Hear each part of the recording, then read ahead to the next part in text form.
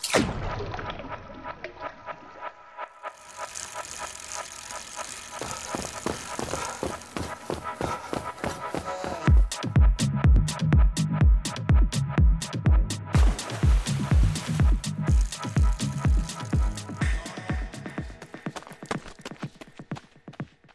everybody, welcome back to Endure, the Athlete Story.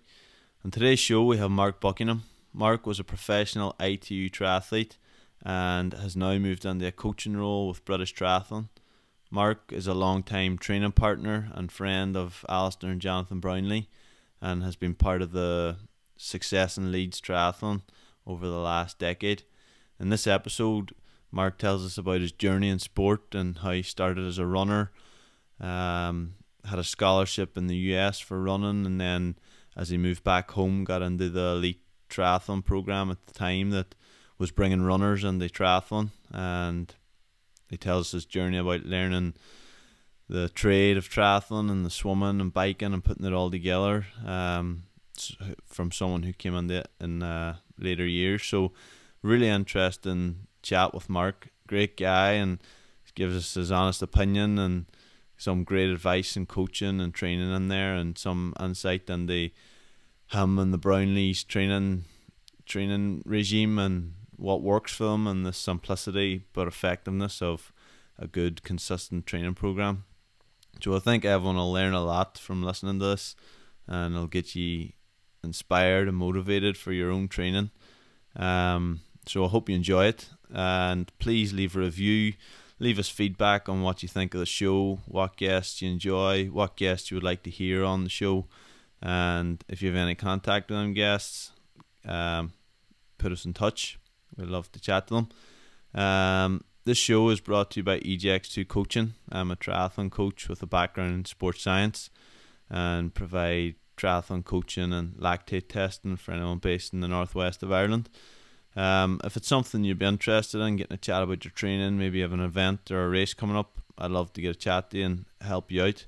So you can email me at ejx2coaching@hotmail.com, or you can drop us a message on Facebook or Instagram at ejx2coaching.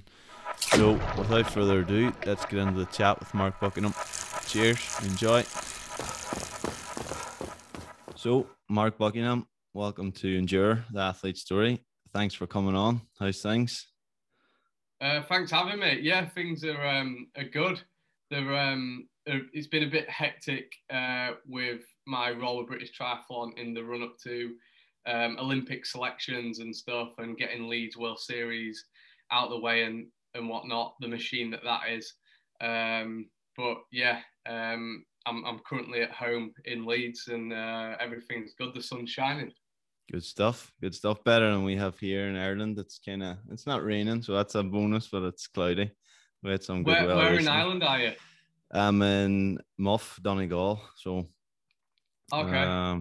Just near Derry. Have you heard of Derry? So the northwest of Ireland. Nice training, right on the border. So good, best of both worlds of good training in Donegal, good roads, good open water swimming in the sea and stuff. So it's a good place. Yeah, so I've been a few times. I've raced a few times, and I went and supported my missus Lucy and Alistair at Dunleary. Oh, very good. Yeah. Yeah, and actually I met Lucy in Limerick. All right, very good. So that's where it started over a decade ago. So, good stuff. Yeah. Just at a race, because did they have like a duathlon in Limerick? That's European, it. Yeah, it was a European duathlons. Yeah. Oh, very good. Yeah, we were kind of like, we were both training in Loughborough, but on different squads. Didn't really know each other, and kind of met there, and the rest is history, as they say. Cool. And so, I think she was like, I was in good nick at that champs, but in my classic duathlon fashion, something went wrong. And I think I got a puncture. I went over the blue carpet, and one of the tacks that they put attached the mat down to the road, went straight through my tire with a lap to go. I was like, Nightmare. And so there was her and Gordon Benson pretty much near the wheel station watching my my race go to shit, as I would say. So. And just for anyone listening that probably isn't aware, Lucy's your girlfriend. She's a professional triathlete also, Yeah. and quite successful, done quite well. She had a race recently, second was it in Poland? Yeah. She raced at the weekend in Poland, was second there, and the week before in Eton Dorney. Good stuff. Yeah, so she's going all right. Yeah.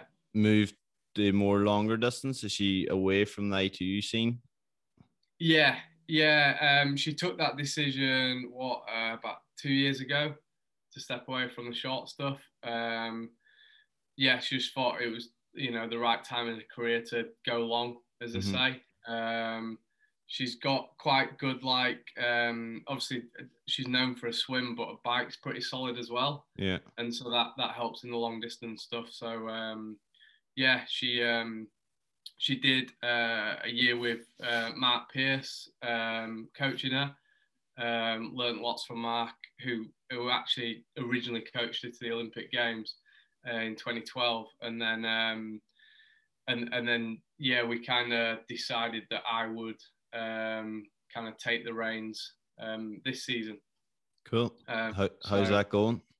Yeah, it's going all right. It was always something that we said, like, it's an absolute no-no, because she can't escape it. But I think she kind of we both got to the point where 90% of the training she does, she kind of knows what she needs to do. Mm-hmm. So it's only really getting a bit of the periodization, maybe planning specific races, and then a few key sessions that's, worth considering. And we've got a real good team around us in Leeds as well that kind of tap into that from like the swimming stuff and other training partners. So it was a hard one because we know so many people that do it. And that athlete coach thing, when you sort of partners at the same time, it's obviously it throws up like a fair few things. But she's fairly chilled, so it's that's good. Yeah, so far it's so good.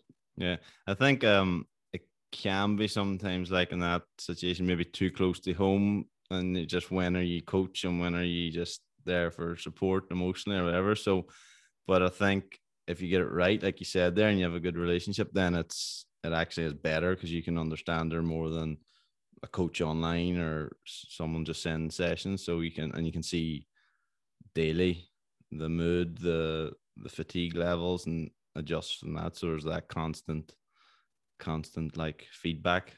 Do you as a coach, and then you back to her as the athlete. So hopefully it goes well for you. Yeah, well, we'll see. So far so good. So we'll just keep plugging away. Good stuff.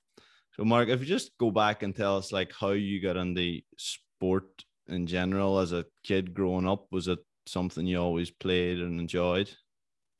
Yeah, I grew up in Huddersfield, which is maybe like 30-40 minutes from Leeds, and I was lucky enough to the street we lived on was like 800 meters away from my running club, Home Firth Harriers.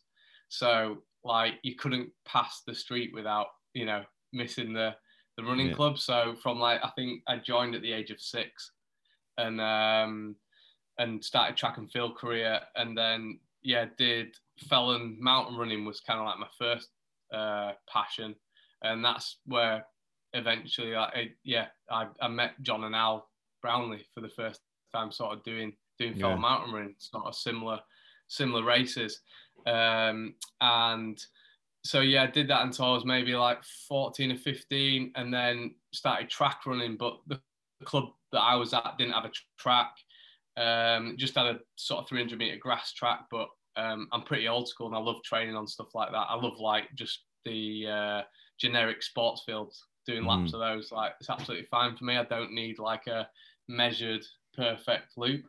And so I did track, did the steeplechase, won a couple of national titles for that, and made the world-class program in running. And then I think at that time, as I got into programs, maybe like 17, 18, they built the EIS in Sheffield, big institute of sport. And that was right at the time that I was trying to decide which university to go to.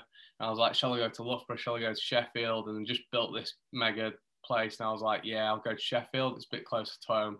And so I did 3 years at university in Sheffield, plugged away at the steeplechase. At the end of that, got a scholarship to America, to Florida State University. So, I've always got an FSU t-shirt on. Like, it just, yeah. I went to Florida for 3 years, amazing time. Didn't progress massively. I think like maybe over like the 10K distance, that got better. Like there's a big cross-country program there as well. Yeah. But learned so much and part of a national winning team. So like the experiences there were, you know, unreal. We got to go to the White House, meet George Bush and, you know, like, yeah, all the frills and I got another degree out of it. You know, you normally go and do your master's, but I wanted 3 years out there. So in the end, I did applied economics degree, and yeah, just the whole experience was just brilliant. But then it sort of culminated with me having a navicular stress fracture. Okay. So like, yeah, just small bone in your foot and kind of broke it, and probably a bit too skinny, doing loads of run miles, like 100-mile weeks, lots of hurdle sessions.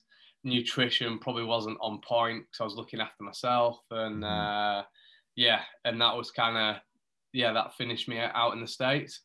And I'd actually looked at working out there. I was thought, I'm maybe done with sport. I'll go and use this economics degree. But then the financial crisis happened. All the banks went on hiring freeze, and I went from thinking I got a job in Florida to you've got 60 days to leave the country. So I was like, right, great. But yeah, hopefully I'm not making this too long. No, it's good. But so I came back to the UK and went and worked at a running shop, what typical runners do. Went and worked for my best mate, who was the manager at the time. And I did that, then got a job for Timex. So selling watches, big jacket full of watches, you know how it is. Did that for a couple of years. And then I got a real good physio, Alison Rose, who's actually a lot of the athletes in Leeds use as their, physio. She was like Jess Ennis's physio, Kelly Holmes' physio. So she's a big name. And I got my navicular stress fracture on the same foot on the same weekend that Jess Ennis did in the run up to Beijing Olympics. Yeah. So at the time, she was like, right, I can see you hate aqua jogging, bucko. Go get yourself a bike. So I went and bought a road bike and just kind of went 20 miles in one direction, turned around 20 miles back, and kind of did that every day, just trying to beat yesterday's time. And I was like, I quite enjoy this. And so looked up, there's a, prestigious cycling club in Huddersfield Star Wheelers. I'll go and see if I can go for a ride with them. Within 10 days, they were making me do a chain gang. Within 30 days, they were entering me into races. They were just like brilliant, couldn't have been any more like helpful, and, came at the right time. And so I did basically 18 months of pretty full on bike racing. Went from fourth cat to first cat, and just loved the whole experience. And so at the end of that, and I was still working for Timex at the time, I kind of put the two together and did a duathlon.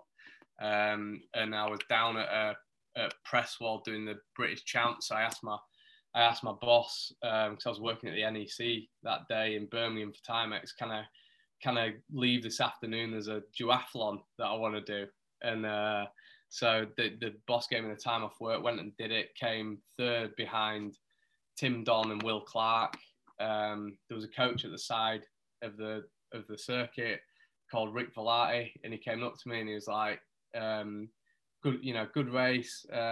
We've started this thing called Trigold, trying to bring runners into the sport.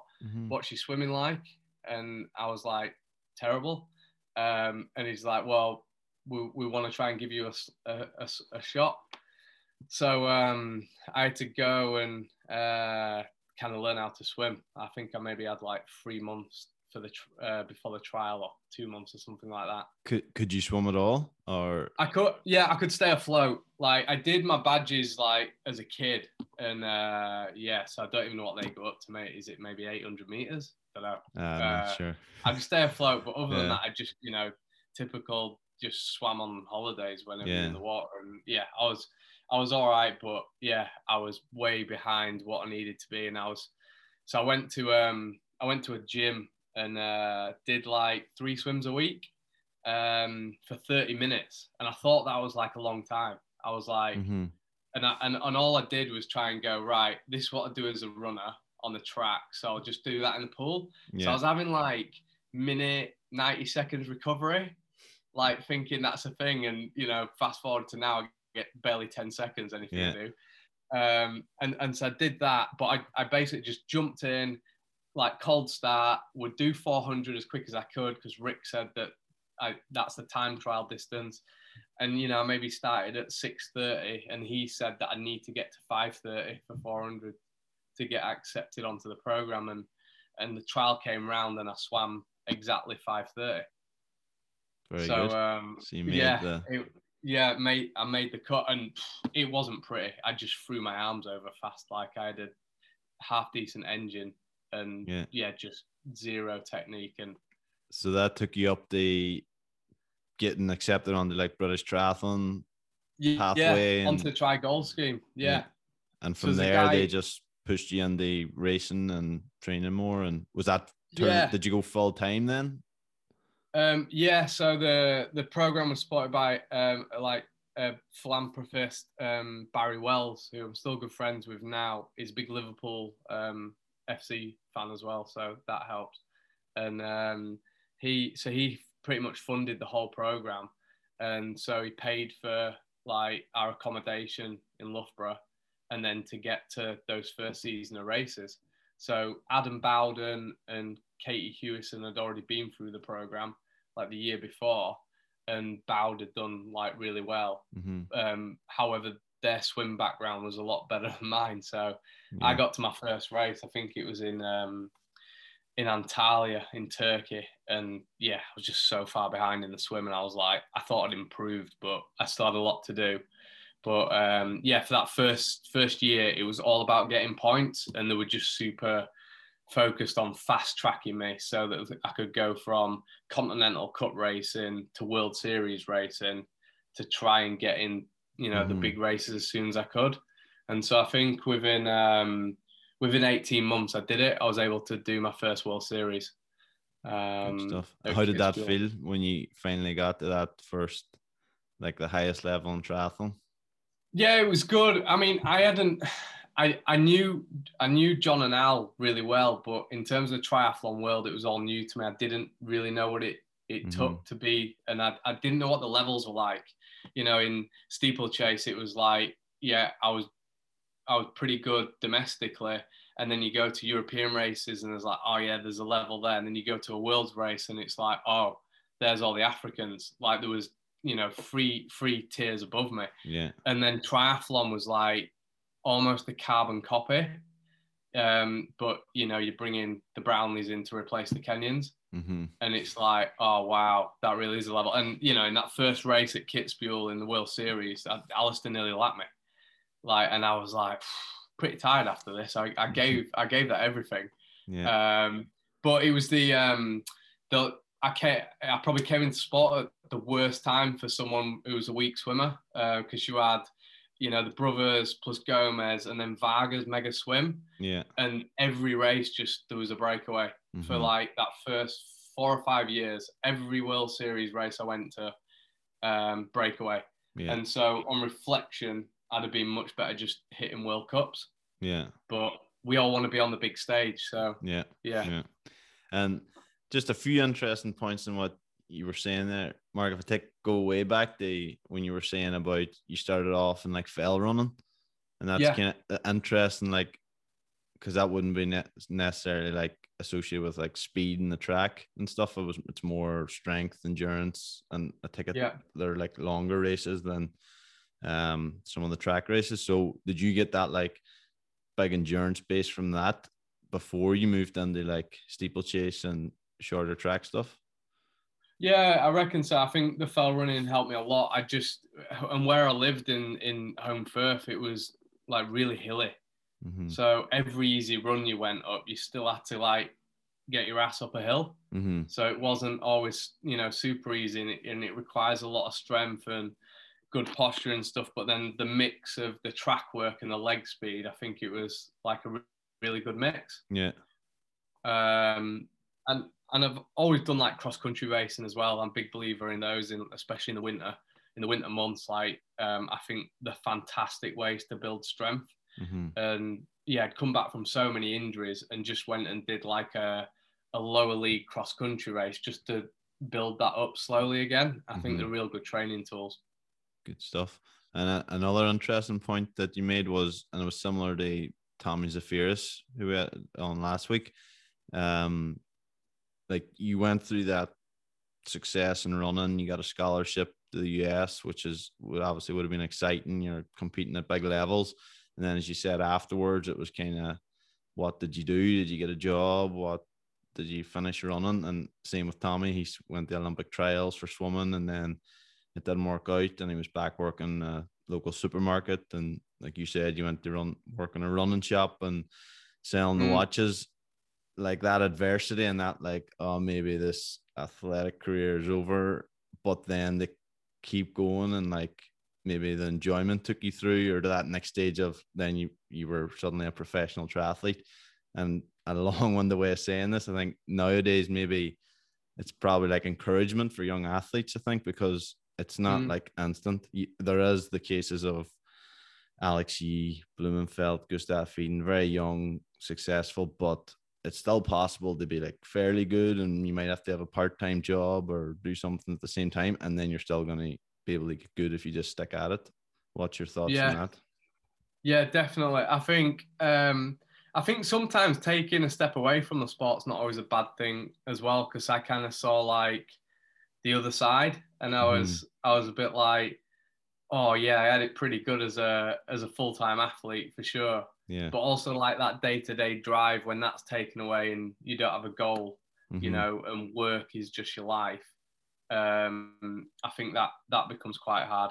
But yeah, for me, yeah, I worked for 2.5 years or whatever outside of sport, and it probably didn't fulfill me half as much as sport did. And I think it was just the one that I knew I had it in my body still, so I was actually still capable of, give me 6 weeks and I can get in real good shape. My body will let me. But also like I just wanted to win stuff.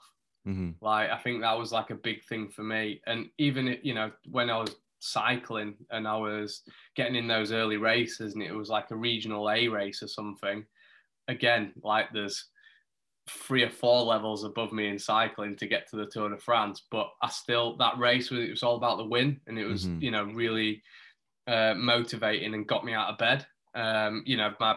My routine to ride to the bike shop. I could drive to the bike shop if I wanted, but I chose to ride there.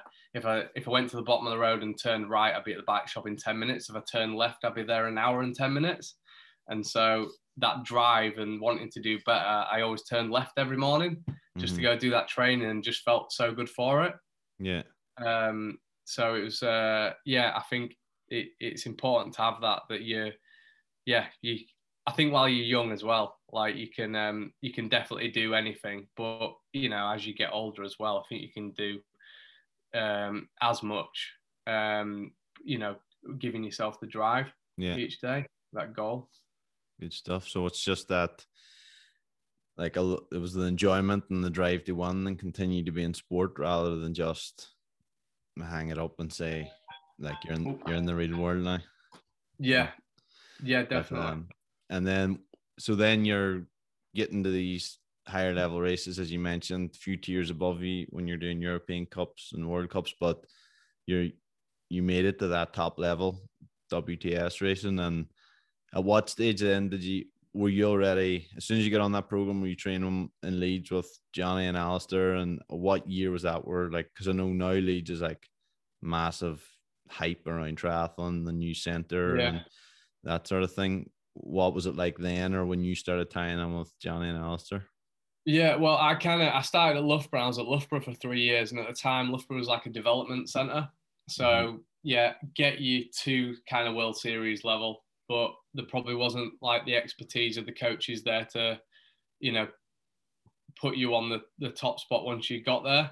Mm-hmm. Leeds was where it was happening in terms of it had all the best athletes on program there pretty much, and they were all like performing on a world stage almost on a weekly basis. Mm-hmm. So I think like Loughborough was great for me at the start, and it was definitely the best place for me to go because I needed to learn the craft and learn the sport. But I in 2011 I went to an altitude camp. Rick, who was my coach at the time, he said, yeah, take every opportunity to learn because you need to learn quick, bucko. You know, I came into sport when I was 25, so Mm-hmm. the clock was kind of ticking, and so I went away with the lads to St. Moritz and spent 3 or 4 weeks there training with them and just did everything they did, and I was like, wow, like this system like really works. It makes sense. It's pretty simple, but it's Mm-hmm. really effective, and everyone who seems to tap into it seems to thrive. So, after 3 years in Loughborough, me and Luce decided, we needed to, to go to that next level. So it was actually between coming to Leeds and Joel Filiol's group. Oh, okay. And I think at the time Joel was maybe a bit too expensive for us. Yeah. so yeah, but also we just thought, Leeds sounds like, I'd kind of seen it from the camp and knowing the Yeah. lads quite well. And I was like, it would be stupid not to go and, see something on our doorstep, as it were. Yeah. So, And yeah. when you went to that camp in St. Moritz and you said you seen how the lads worked, and like I'm sure you can say was there a secret that you found out, or was it what was it for you that just made Yeah, sense? there was no real secret because people ask me, athletes that I coach now, age group or pros, it's routine and getting and consistency. Like the routine, what I've seen John and Al do for the last decade, week to week doesn't change. Mm-hmm. Like in season, off season, it's pretty much carbon copy of each other, and then they get really good at that in that routine. Mm-hmm. And so that's how I start with most age group athletes that I coach. I'll say, right, let's create that weekly routine. And some people it's really difficult if they're working shifts and things like that. Yeah. You've got to, but if you can, for a lot of guys that I do coach, can get into that Monday to Sunday, they can have the same rest day, they can do the gym on certain days each week, hard session that day, that's always an easy day, long run on a Sunday. Like it's and then let's refine that. Let's Mm-hmm. get all that then that little bit better. Let's not try and add to that. Yeah. And really that's I say all the lads do. Obviously, there's a lot of effort goes into that, Mm-hmm. but they're each week is fairly similar, and it's just hitting it every week, like not missing sessions, respecting those recovery days, and easy is easy, hard is hard. Yeah, and that just provides consistency week in, week out, and I think long term that's really what it is, a long term game, like a long term development. Even Steve True was on the show, and he was saying, like, especially for someone coming new to the sport, you're saying like age group athletes, anyone that might be listening, it's not a 6-week get fit program. It's like a 2 to 3 year development before you're building that engine and being fit to race a full season and start to see some improvements. Yeah.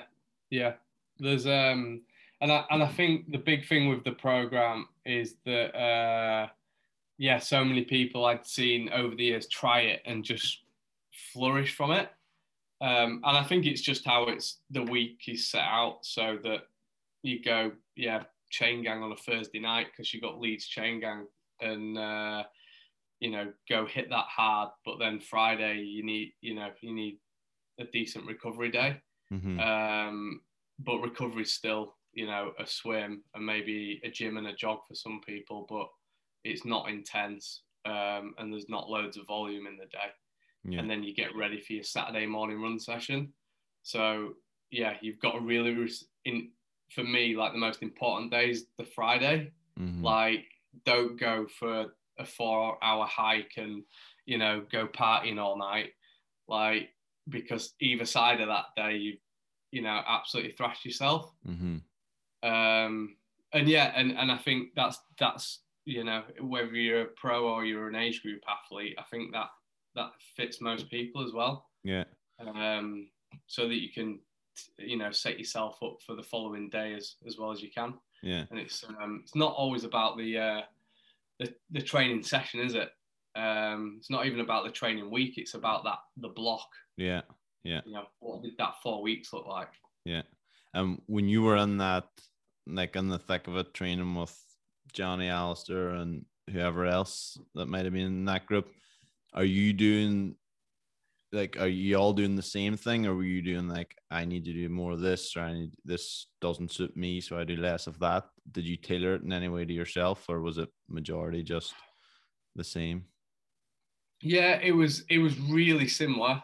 It was more how it looks for me within that session. So if we did like a typical threshold swim session on a Thursday, then I'd try and get closer to them on times because they're not going full whack. Mm-hmm. They're going threshold. Mm-hmm. And then I'd like, oh, I can actually get a bit close to them, only like 4 seconds per 100 behind them. And I was like, well, you dumbass, you're not swimming threshold. That's why. Yeah. Like, and it, you know, it was little things like that take so long to understand, to learn, but then also to implement, because you always just get caught on wanting to race.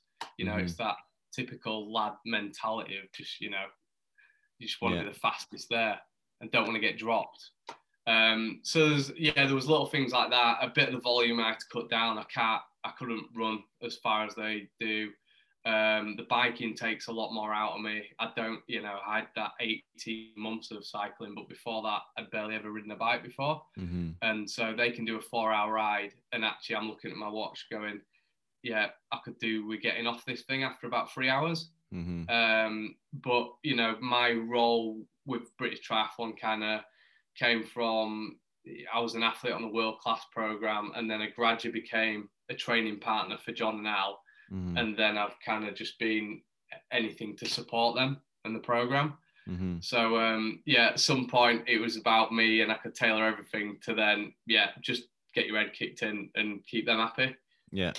And just, so then you were just supporting them and being a training partner that they could run with or ride with or whatever.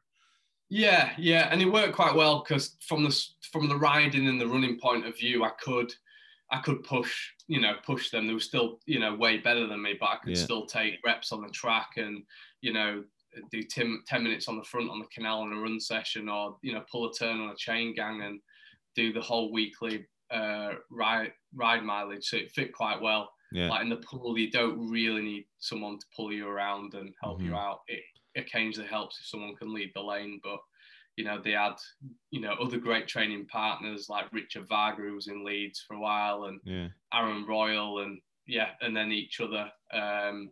So they've always been able to have a real good support from the group, which is definitely a big part of Leeds as well. Mm-hmm. Like, just the strength in numbers. There's definitely a lot in that. Yeah, because I see now, like, I actually, I want to refrain from using the word love, but I lived in Leeds for 4 weeks. Maybe I went to university there.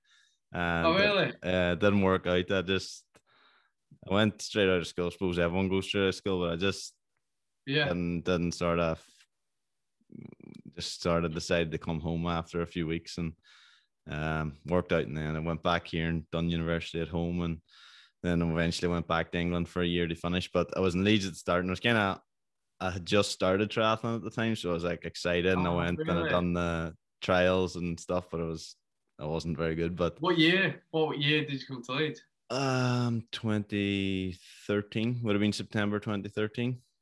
Okay, my we kind of came to check it out in like October that year, and then committed to it in the January. Yeah. So like, I think Jack Maitland was like the coach in the I was at Leeds. What's it called now? Leeds Beckett or Leeds? Leeds Beckett now. So it was Leeds Met. I guess Carnegie back then, but yeah. It was Leeds Met or something, I think. Leeds Met, and then yeah.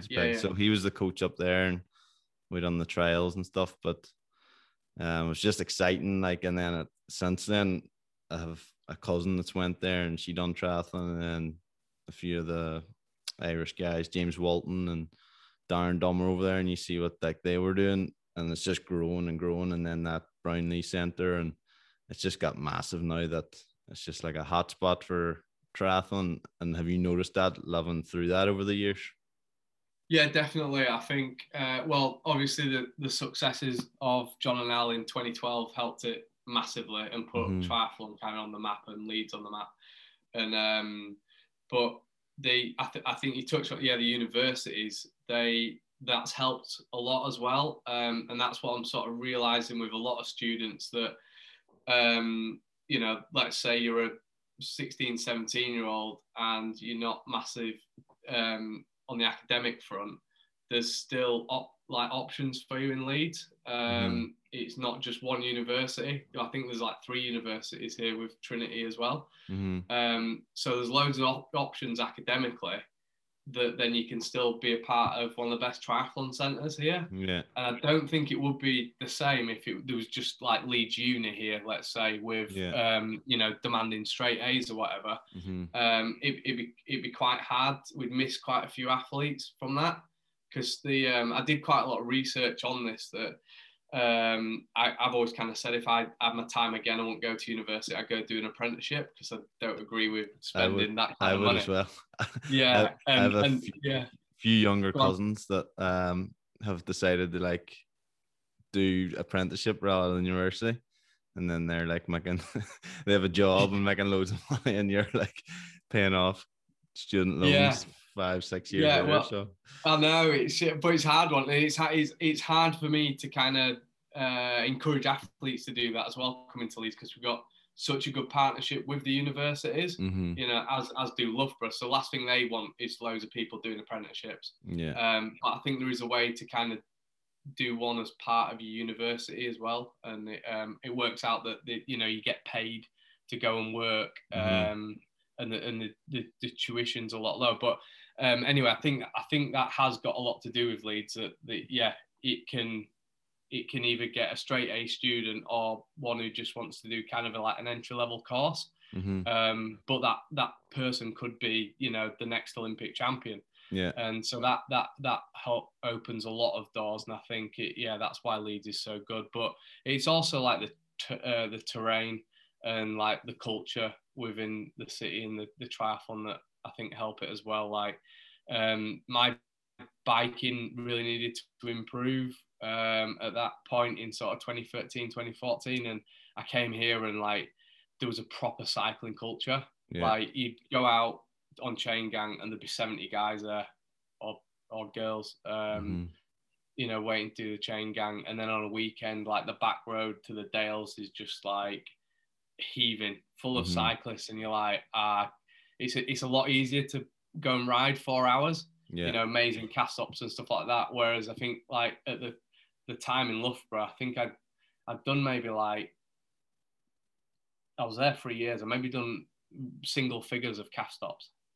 So and I know some people that like doing cast stops and they'll plow on through, but it's our routines: ride for 2.5 hours, go and have a cast stop for 20 or 30 minutes, and then make it up to 4 hours. And I'd really struggled to do that in Loughborough, just like 4 hours straight.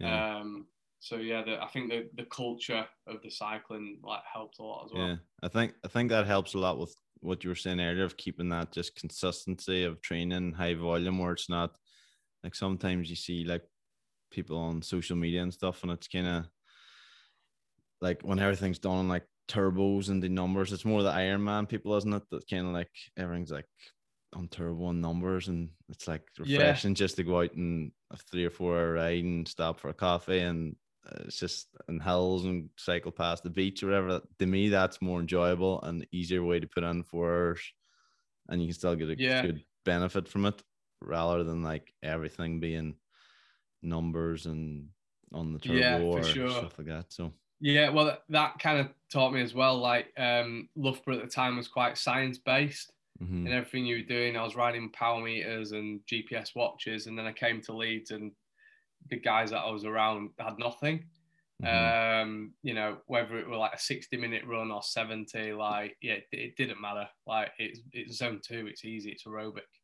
Like, and I think that, yeah, but it kind of, I still won't say that that model fits for everyone, because some people really do like the numbers. That, you know, you go back to what gets you out of bed, like, and what motivates you. Some people like that, like, and you've got, and that, I think that's what age group coaching over the years has taught me, that there's, you know, there's probably an equal share of people out there who want to see that power number and want to see, like, you know, go on Strava after a ride. And just because I'm not into that doesn't mean that, you know, others aren't. It's only when it becomes a stress that I think you've got to acknowledge it and talk about it, you know, athlete to coach. You know, like, you know, why are you looking at your watch every 30 seconds on an easy run? Yeah. Like, that's not good. Yeah, like, it just can't be a positive thing. I think, as you say, it's whatever, like, you prefer. And as was I saying there, I enjoy just going out and riding for a few hours and having a bit of fun. But then I also, like, I done a sports science degree and enjoy science and enjoy listening to scientists and like what the Norwegians do with lactate, and I do some lactate tests and I enjoy all that. But as you say, cool. On an easy ride or an easy run, I'm not looking. I like recording it because I like to just look after and say that I ran so many miles or whatever. But it's finding that balance, and I think, like, for me, I'm just naturally the way I am. I'm not overly obsessed with the numbers, but I enjoy seeing the numbers and I enjoy doing it right. If it is a numbers type session, like trying to hit a pace in the pool or trying to hit a pace in the run, I do enjoy like seeing the numbers, but I'm not like a slave to the numbers as well. I'd say I'm like 80% like going off feel and RP, and then keep an eye on heart rate, keep an eye on power and stuff like that. So I think it's whatever works for different people. And I think it's about the balance, isn't it? And it sounds like you've got quite a good balance there as well. It's not too intense, and because you hear like people say, like, on easy rides, put the Garmin in the back pocket and stuff. I was like, I still want to see it on an easy ride, because I want to make sure I'm not going too hard either, like, and stuff. But I don't pay over attention to the watch, or I don't be like held to the watch. I just for sure. But I do enjoy seeing it afterwards. But on another note, just want to say about Leeds, I done the first week. The highlight of me, the highlight of going to Leeds was I think it was the first year that the Brownlee race up in something Abbey. Is it? Was the first year the Brownlee triathlon? Fountains Abbey. Fountains Abbey. That's it. Yeah, we ride around there quite a bit. Yeah, lovely. Like, anyone I asked, like, I was just asking, like, the girl in the local shop, do you know where this Fountains Abbey is? Or, like, I was wondering how to get there. Nobody knew where it was. It's in the middle of nowhere. I ended up having to cycle from the halls to the train station, get a train, stop over, get another train, get a taxi. But because I had a bike, I had to book like a 14-seater taxi to get my bike in. This guy didn't know where it was, the taxi man. He was like, I think it's up here, proper Yorkshire man, like, didn't just like driving down these different lanes, dropped me off. And I don't remember why, but I don't know if I had like a phone set up at the time or something. It was like, we just made an agreement, like, he said I'll be back here for you in like 3 hours. So I went and done the race, and then I had to go back and wait for this taxi man, take me back to the train station, 2 trains back. It was a wild day out for. It was only like a super sprint race too. I think it was like a 300-meter swim. It's a 300-meter swim and a 12K bike and a 3K run or something. But it was a great race, and it was a great it's a great spot for a race. Yeah, it's a great spot. It's like Fountains Abbey's kind of, I think, just north of Harrogate and near Yeah. Ripon or something. But we ride around there quite a bit because it is in the middle of nowhere and it's quiet for Yeah, it's traffic and quiet. stuff. Yeah, So no, yeah, it was a good bike course and stuff. It was like it was a road, but it was like in the abbey or in the park, and it was like closed roads and stuff. So it was a good bike course. But so that's kind of good. my highlight, going to Leeds, and then Where did you finish? in the race. No idea. Yeah. I actually got an email, that was in 2013. I got an email the other day from like the race photographer company, and it was like, you still haven't claimed your race photos. Oh, really? And I've got like an old just aluminium giant round tube frame. It's just hilarious seeing the That's photos. quite a good idea to think about it though, because if that same company like taps you up in like 40 years time, you might actually go, yeah, you know what? I want to see what it looked like that far. I will buy it. That's good marketing. I'm just they're years on, they're still looking to sell thing. But I don't remember where I placed it. Was like, it was a big event, there was thousands there, but I was just at the start of the triathlon journey, so I don't think I would have been anywhere near anything. But cool. So then, Mark, your role now, is it mainly coaching? Would you say you're retired as an athlete, or do you still have some hopes to race? Yeah, pretty much. I committed to retiring once the Olympics was done. Yeah. Once Tokyo was done. So obviously I had to prolong that for an extra year like everyone else did.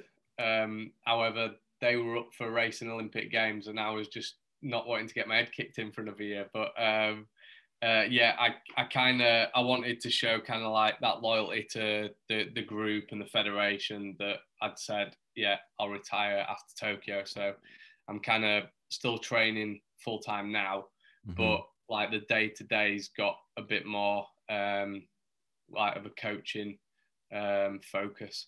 So yeah, we just did a camp out in America in Santa Fe. So I was kind of writing the swim session on the board and then saying, right, we're going on the next top lads, 3, 2, 1, dive in with them, do the rep, and then would jump out for the main set time and then go and do my session after it. Yeah. Which worked really fine. Like, yeah, it gives me a rest as well. But yeah, it was, I've got to have that balance where, yeah, I'm probably, my body's letting me down a bit more and more each year. So I can't go as hard as I wanted to, especially on the run. So yeah, I had since the moment I should have retired, I've had 2 surgeries since then. So if that wasn't telling me that I perfectly timed retirement, I don't know what was. But yeah, my body's just I think from like the years of fell running, steeplechasing, I've always got like an Achilles or a calf problem, and yeah, it's just getting harder and harder. And I think the other thing I really struggled stepping up to 70.3. And I think some guys, they race ITU and they test the water with a 70.3 and they either go all in on it or they go, that's not for me. And I've seen it a bunch of times. And I was kind of like a halfway house on that. I was like, yeah, I podiumed in the first race I did at Challenge Gran Canaria, but then I was like a bunch of 4th places on races that I probably should have got podiums, and scraped maybe top 15 at Worlds 70.3s, but it still wasn't like enough for me. And I was like, I've kind of always thought I'd potentially be a better coach than I would be an athlete, just because I came into sport quite late. I had to learn quick. There's loads of that knowledge I can share with others. But then ultimately my engine was never that good for top level world series racing or 70.3 racing, and I knew that from kind of a year in training with John and Al. I was like, I'm doing all their training, giving it everything, and I'm still coming up short. I don't know if it's the years that they had over me or the actual physiology, but I think a lot of it, it's a bit of a taboo to talk about. When you see an athlete that's maybe is training at a high level and putting everything into it, but maybe not getting the results and they're not quite achieving what they want to achieve, it's like, well, the physiology does play a part of that. Mm-hmm. And yeah, and so it's a good discussion point with some people, because some people will believe that anyone can achieve anything, and I think it's worth having that mentality in life for sure. So we'd do nothing, of course, but it's also important to be a realist as well. And I was just like, yeah, I'm not going to win World 70.3s. At best, I might come 10th. But then someone might have said, nah, Bucko, if you do your own thing and focus on this, you could do it. And I'm still a bit like, I don't think I've got that gear. Mm-hmm. It's really really interesting you say that, because it's actually a question I have written down. Like, first part of my question was like, do you think that you could take, and not even use yourself as a coach, but anyone could take like a half decent age group athlete and turn them into like an elite level athlete, maybe not the top in the world, but just get to that elite level where they're competitive on a professional race? Do you think that's possible if like all they had to do was train? Like if you were given someone that's at a decent level amateur age group, but is doing a job or as family, and then they can just switch overnight and train for 3-4 years full time pro, is that the missing thing that like gets them to the next level, or is it a more physiology? I'd kind of go, my first question would be, that person is when they were kind of like in those teenage years, what did they accomplish in sport then? Mm-hmm. And then you'd let's say you'd find someone who'd won like national title on the track, or was the fastest swimmer in the county. Then I think you've got a shot. Mm-hmm. But this discussion is really hard, especially when it's going out to people, because you don't want to kill everyone's dreams. No. But because I'm kind of going, well, yeah, I'm pretty sure still standing here now that I was never going to be Olympic champion in triathlon. I just don't think I had that physiology to do it.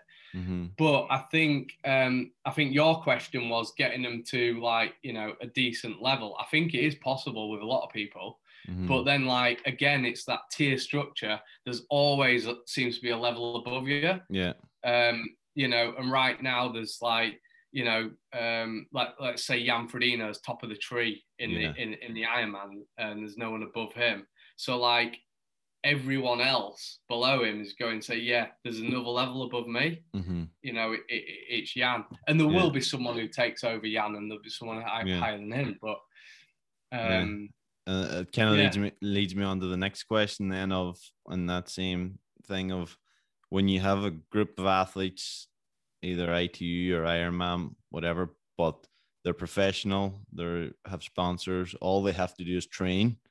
And like you mentioned it there, you and Ali and Johnny were doing all the same training, same environment. What do you think the limiting factor there? Do you think it's purely physiology, that like if you look at any WTS start list and those 50 odd athletes, they all train full time. They all are like, they don't have to work all their jobs. They have all the time in the world to train, recover. What do you think then is putting the difference from first to 50th? And in the grand scheme of things, it's not a massive gap, because then you go down the tiers of European Cups, World Cups, age group athletes, people that do nothing. But at that top level, how come there's a difference, do you think?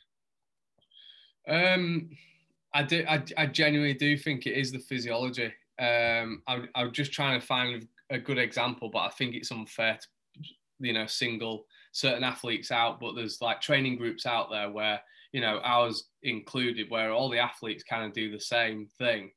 And I'll give you a good example. I coach Gordon Benson. He trains with John and Al. His physiology is so much more suited to relay and sprint distance racing. Mm-hmm. Like the guy's, 20-minute power is an animal. His 5-minute power is ridiculous. Mm-hmm. And whereas then you kind of go, what, you know, how's he different to John and Al? Why can't he quite hit their level in Olympic distance? I was like, well, all his strengths are in that lower end of racing. Sorry, that shorter distance racing. Mm-hmm. And I think there's a lot of people like that. You know, we kind of are what we are, and there's not an awful lot you can do to change that. And we've tried with gods over the years to, you know, hit those you know, bigger miles in the winter, ride longer, do more aerobic training, but still he'll flourish more if he hasn't been on the gas for 2 hours. Mm-hmm. He can still get around it. You know, he had a great Olympic distance race a few weeks back, but he wasn't on the gas for 2 hours. Like, the bike was fairly easy, but then he was able to access that 30-minute run speed. Whereas, like, the Brownlee strength, they want themselves and everyone on the rivet for 2 hours. Yeah, like it plays into their strength because that's what their physiology suits. And I mean, you could argue that, yeah, if everyone just spent 2 hours going like hard, like, you know, trying to do that, then there'd be more people at that level. But I don't know, I just haven't seen it enough. And I've seen so many groups that do similar training, yet the spectrum's like this. And you know, and it'd be wrong for me to speculate on other things, but, you know, it could be, you know, a bit of mentality in there. I think sleep's like huge and massively underrated, and soft tissue stuff, that's underrated as well. You know, people obviously doing that better than others, you know, getting massage 3 times a week instead of 3 times a year, and, you know, sleeping 9 hours every day instead of 1 9-hour a week, and then the rest at 6. Like, I think there's the stuff there, but, you know, when you're in a like a camp environment and you're training with people day in day out, and you're kind of doing everything your coach said, but that coach has prescribed a similar thing to everyone else, yet you're not quite getting the same results as it's, for me, it's got to be physiology. You know, I mean, there were so many times I was like, right, Bucko, you're on a 4-week altitude camp here, get your head down, do everything you can right. And I was like, you know, I'm still 5 seconds 100 slower than in the pool. There's nothing there that I can bring in. And you know, I've got like tiny paddles as hands. The world's like smallest hands. I don't have a massive lever. Whenever you see Richard Varga, he's always checking out how long there is. Elbow to fingertip, he'd be like, oh, good lever. He'd be like, oh, shit, lever, Bucko. And, you know, that's all physiology. Like, I can't do anything about it. I've got a rounded, like, kyphotic back, which makes my hips sink more. So, like, all those things, like, involved in the running, in the cycling, in the swimming that are not helping me. And then, you know, I'm 5'9.5", so I don't have mega lever for the bikes. That's why I struggle TT wise. Running, like, I do all right at that. I'm a smaller build, and so I think there's a little bit of that as well. You know, so I'm not just talking engine, like the whole mechanic. The whole thing. It's refreshing to hear that, and it's obviously not. It's not easy, I'm sure, for you to say, like, to admit that thing, but I think you're doing it in like a positive way. It's not like, per me, I've got short levers, so I'm not going to be good at swimming. It's just a reality that's what it is, and you're sort of accept that. And once you've accepted that as well, I think it's a lot easier to move forward. It's like, well, play with the cards that you dealt. How else can you get that next level? Maybe and, you know, so for me, I couldn't have a long stroke in the pool. I had to have a short, choppy stroke, like high turnover. I had to be better tactically. I had to move through packs. I had to be on feet. You know, when I was struggling on the bike, I had to suck that wheel so hard. And, you know, all those little things that you can throw into the mix to kind of suit you and your physiology and your style of racing. Like, it was seldom that I could smash myself the whole bike ride, the whole 40K, and then execute a good 10K off it. So I had to, like, you know, float to the back of the pack and be a passenger. And, you know, certain athletes that I see now will encourage that in racing, like, play to your strengths. Like, if you're an Uber biker, will get on the bike and like ride really hard and put everyone under pressure. But then equally those that are weaker on the bike, you know, be a passenger, but sit sixth wheel. Don't sit last man getting all the elastic. Sit, you know, at the place where you don't have to pull a turn, but that you can go as easy as you can in and out of corners. And yeah, I think once you've got that reality, it's a lot easier, especially from in the pro side of things, to move forward. Yeah. But also I'm always a bit like with the age group athletes that I coach, if they kind of say, you know, I want to win this race and then I want to be a pro, and that I'm like, I'm not going to take that, you know, away from them. I'm not going to kill the dreams if that's what gets them out of bed. But yeah, I think with a lot of pro athletes that are starting at European and like World Cup level, you've got to be like realistic with them. It's like, okay, let's nail a top 10 in a World Cup first, and then we'll talk about World Series. Yeah, you have to go the steps in the process of, like, it's good to have a dream that you want to be in the World Series or you want to be in Olympics, but there's steps to get there, and I suppose that's the road you have to take. And take them steps. Definitely. But I don't, still that, and that I'm not necessarily saying that's the right way to do it. That's just my like opinion of kind of philosophy on it. Like not optimist, not pessimist, just realist. Has your philosophy changed and overall, like, for your philosophy for triathlon training changed as an athlete to a coach? Maybe a little bit. I think I reflect more. I did a real good athlete to coach course with UK Sport a couple of years ago, and they were kind of like, Bucko, you do zero reflection, and I'm like, yeah, probably don't. Like, you know, I maybe used to mull over races a little bit, but then from a coaching point of view, I probably didn't go away going like, how could I have been better on that day? How could I have executed better? How can I add value to an athlete every day and not just turn up holding a stopwatch? How, you know, so I think that's changed over time to the point where I think that is my philosophy now in coaching anyway, that I just want to add value to an athlete each and every day. So like, how can I make that session better? How can I, you know, make the environment better and the culture? I think that's all real important, which was probably, as an athlete, totally overlooked. You just kind of, right, what time did I swim for 100 meters? That's all I want to know. Like, I'm not bothered about the fluffy clouds and stuff, but I think all that's kind of way more important than I ever realized. Yeah, cool. And if I don't want to take up too much more of your time, but if you have time, a few quick fire questions for you. Yeah, go for it.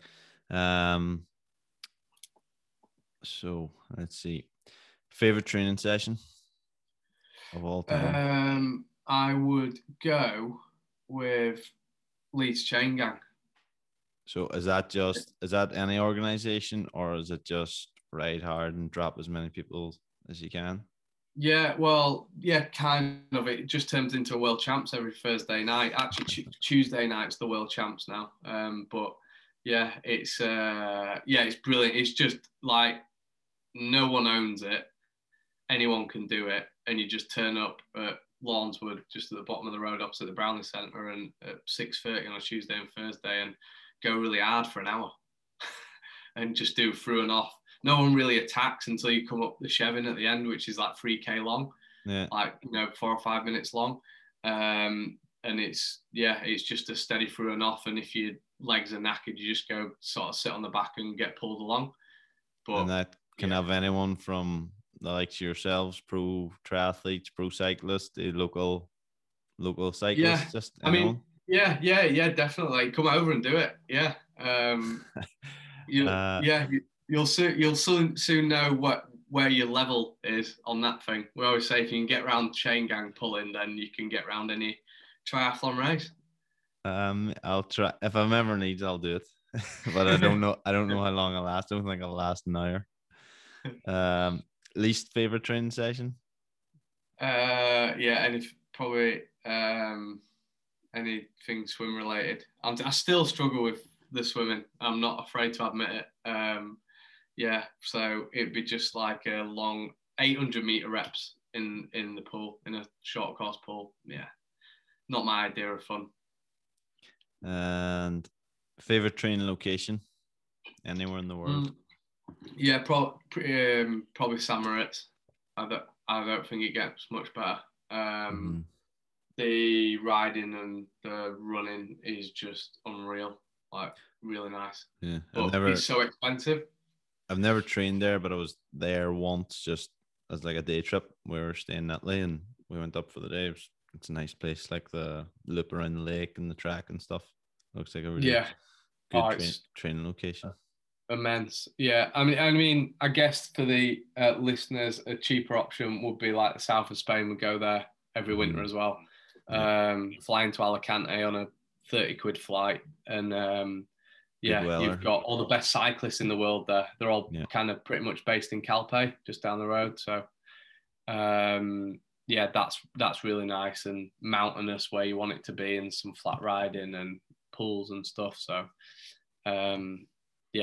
you say Spain as well. It's just out on the bike. It's cheap coffee, €1 coffee, some lunch, like a couple of euro. It's hard to beat. Bocadilla halfway, yeah. That's it. Okay, so male and female Olympic podium, Tokyo 2021. Oh, great question. Your predictions? I'll go start with the women. I think there'll be a break. So I'll go Flora Duffy, Jess Learmonth, and let's go Summer Rappaport. I might change that for Kingma. I don't know. I'm trying to work out if Summer Rappaport's going to stay on the bike. Yeah, I think it's going to be interesting. Yeah, I'll throw Kingma in there as well. But you're saying Flora Duffy for the one? Yeah, I think so. Based on Lee's performance, yeah, she's going to be hard to beat if she makes the swim. Yeah, men. I think the girls is a lot more likely to split up than the men's. Yeah. So, what do you think for the men? I'll go in the men's. I was watching Jake Birtwistle at Leeds, but he didn't go well, and I would have said him before for a win. But given he didn't go super well at Leeds, I've got to go Johnny. Let me go Johnny, Alex Yee, and Tyler Mistletoe. Yeah. Yeah. I think Tyler's pretty good, and he's really good in the heat, and he's done the same prep, it seems, that he did before the test event that went well as well. So he raced well in Mexico there, so yeah.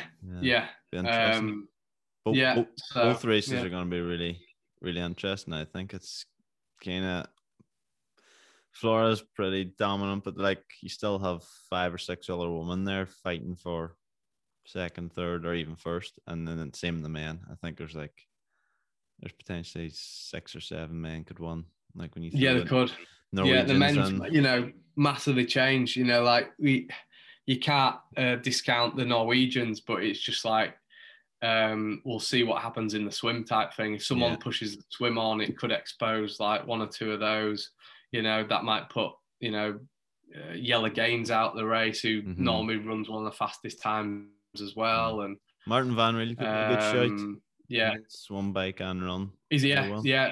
Yeah, definitely. Yeah, and a big the real deal, as I'll call him, not the meal deal. I'm a fan of Martin. Yeah, I think he could definitely be good, because if there's going to be a break, he'll be in it as well.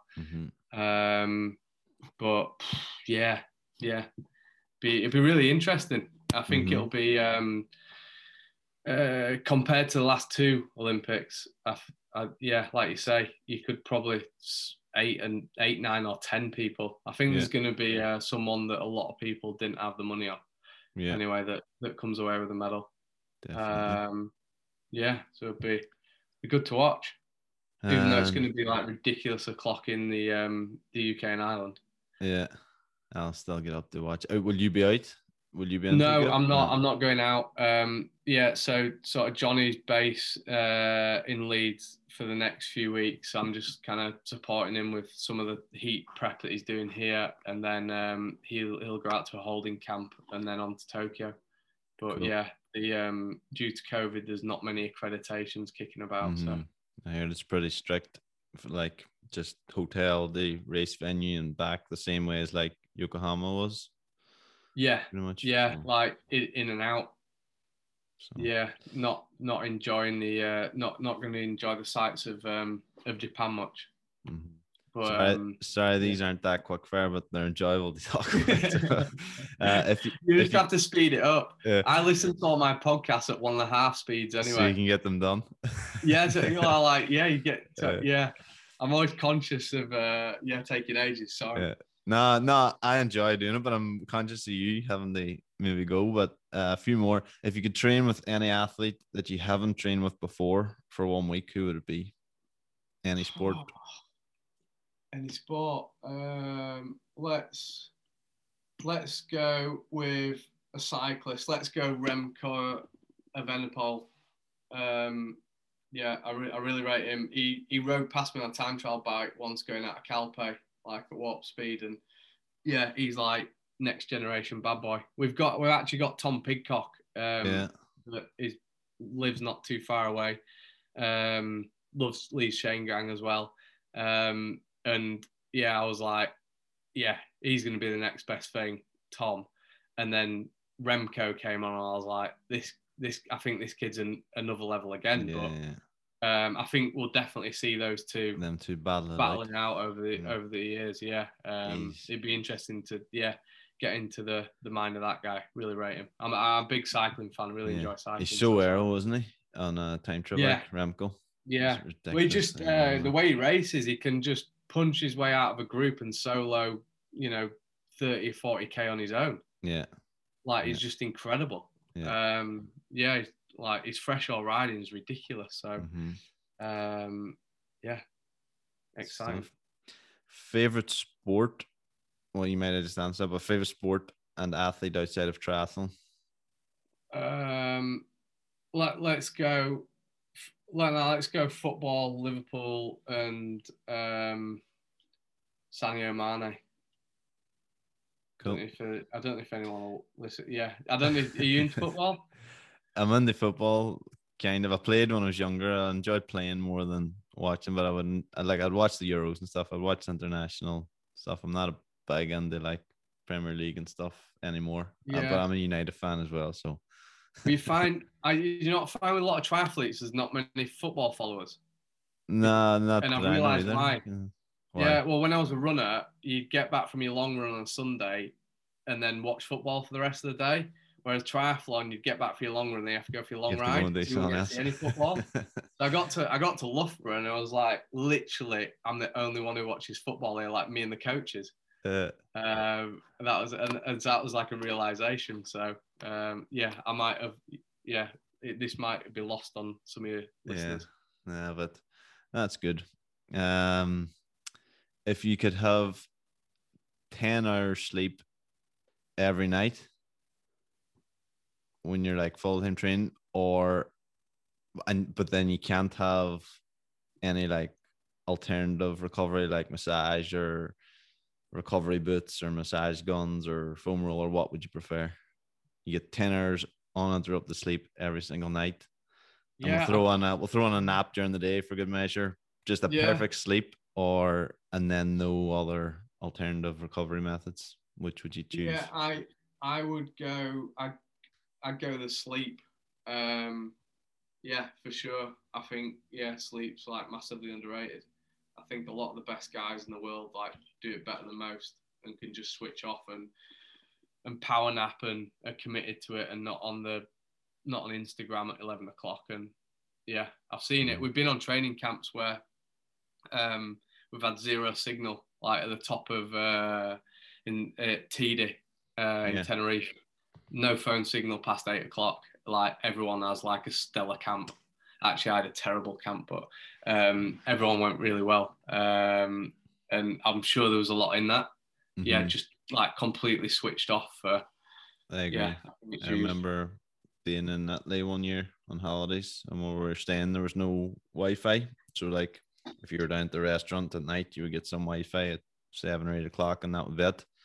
And like Yeah, every night that week, just perfect sleep and feel great. So there's definitely something on it, but it's hard to do, isn't it? They put the yeah, to phone switch it away off. and Like, yeah, it's like it. Lucy's good for that because she's not that big on social media and stuff, so that kind of helps.